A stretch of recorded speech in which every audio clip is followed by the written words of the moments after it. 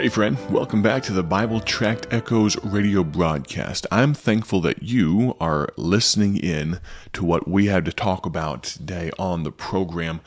We've spent this week mining into Mark chapter 1, the tail end of that chapter. Lord willing, we're going to complete that chapter tomorrow on the broadcast, and on Friday, give a concise recap of what we've learned in Mark chapter 1, because in the coming weeks, we're going to continue steamrolling through the book of Mark. We're kind of going verse by verse through this book, one of my favorite books of the Bible right now. I hope you'll come along on the journey. On Monday, we talked about this story of a leper that came to Jesus realizing his own inadequacies. Then yesterday, we learned that we must, though we cannot understand the power of God, we most certainly can and should respect his power. I ask you today, do you respect his power? Do you realize how much greater he is than we are? Today, though, I'm going to ask you to turn to the book of Mark, chapter number 1. The book of Mark, chapter number 1, we're going to begin reading in verse number 39. We're going to read down through the end of the chapter because I have a thought for us that I'd like for us to ponder today. Mark, chapter 1, and verse number 39. And he, Jesus, preached in their synagogues throughout all Galilee and cast out devils.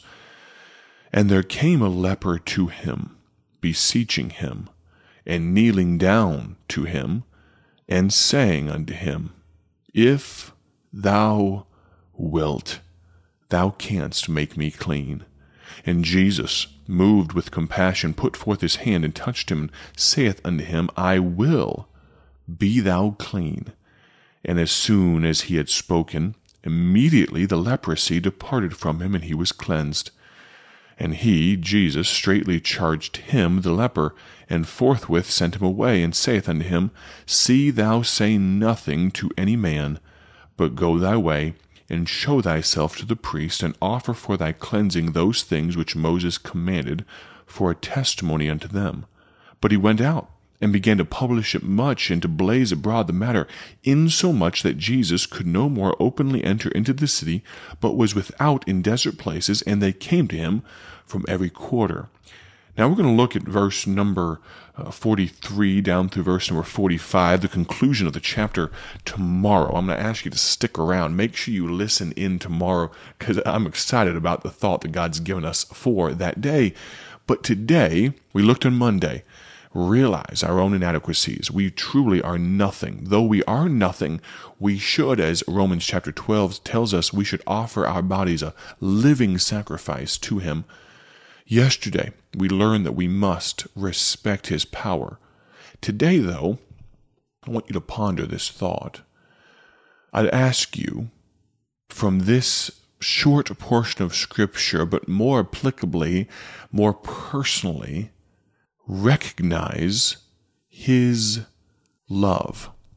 Look, if you would, at verse number 41, and Jesus, moved with compassion. Jesus put forth his hand and put it on this leper. I don't know if he put it on his shoulder or where, but he said, I will, be thou clean. But in doing so, he showed him incredible love.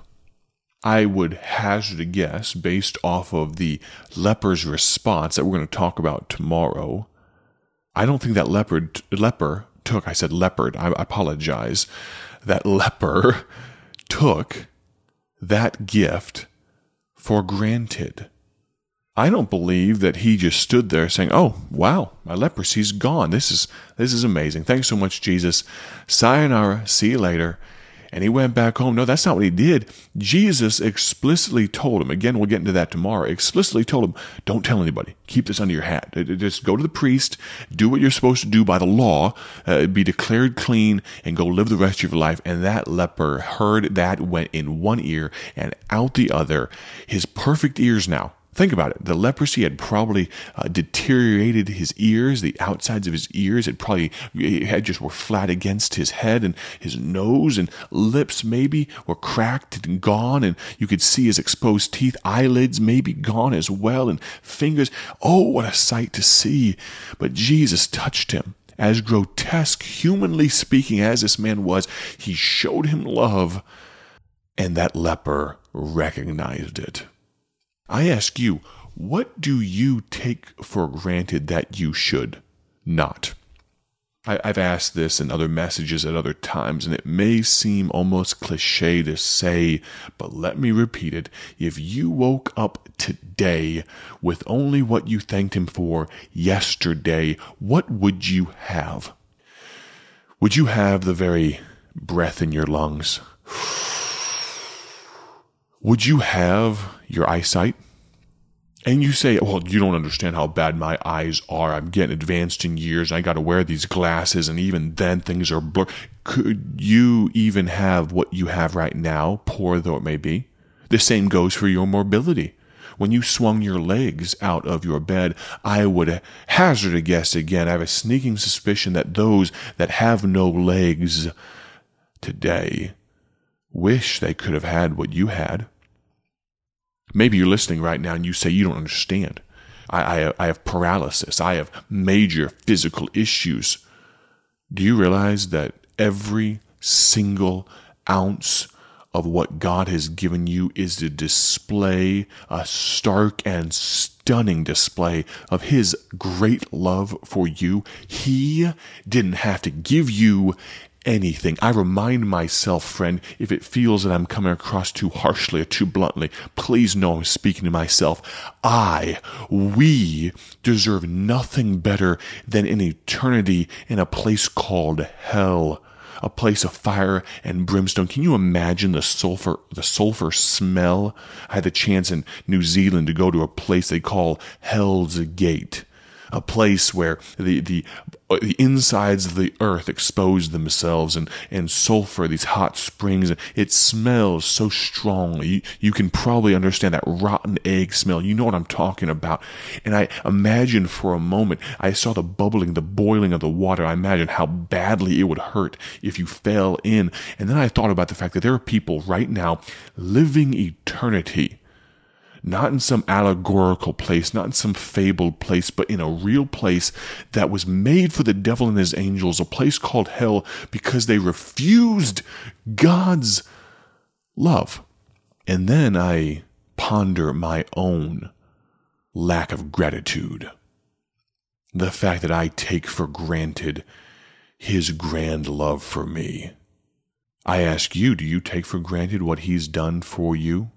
If you're listening right now, if you're under the sound of my voice, even if you don't want to be, if you're listening and you say, yes, okay, I probably take His love for granted. Maybe you're listening right now and you say, I've never actually acted on His love. I've never accepted Jesus Christ and His free gift of salvation. You see, Jesus didn't come to earth to heal lepers. He didn't come to earth to do parlor tricks.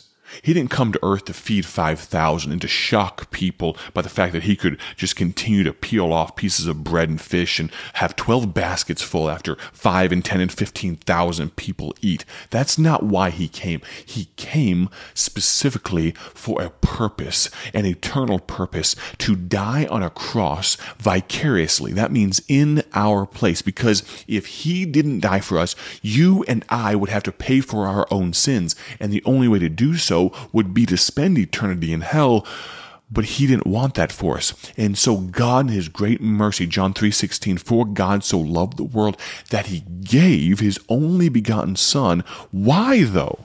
That whosoever believeth in Him, accepts His love by faith, repents of their sins by grace through faith, not through works, realizes their own inadequacies, respects His power, recognizes His love, and says, I can't get to heaven by myself. I recognize His love. I want that for myself. If you've never done that today, can I explain to you how simple it is? You've just got to understand that you're a sinner. You and I, we've done things wrong. Only a fool and a liar would say, I've never done anything wrong. Have you ever had a dirty thought? Have you ever lied before? Have you ever taken that which was not yours?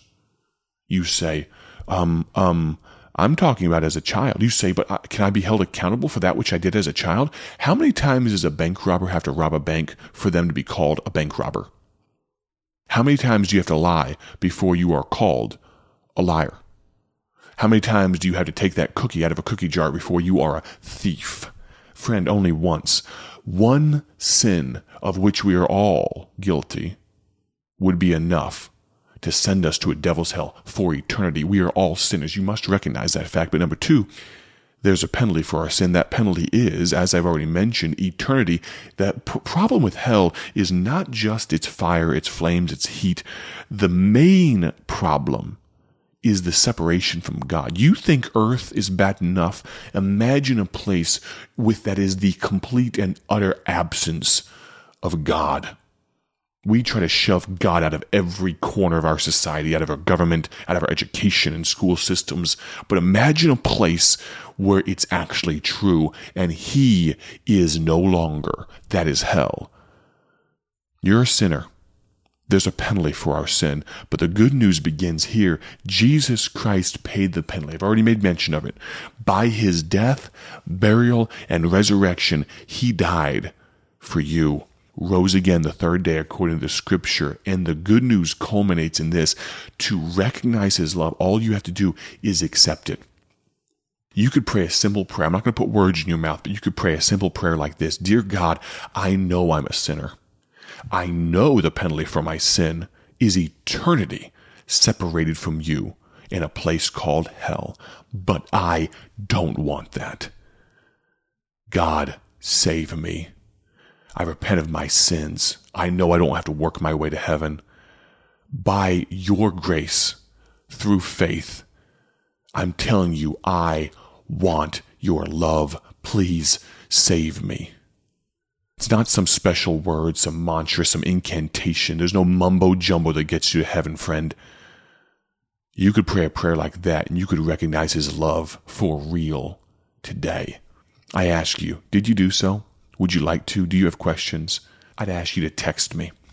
If you have questions, get a hold of me. Text me today at 309-316-7240.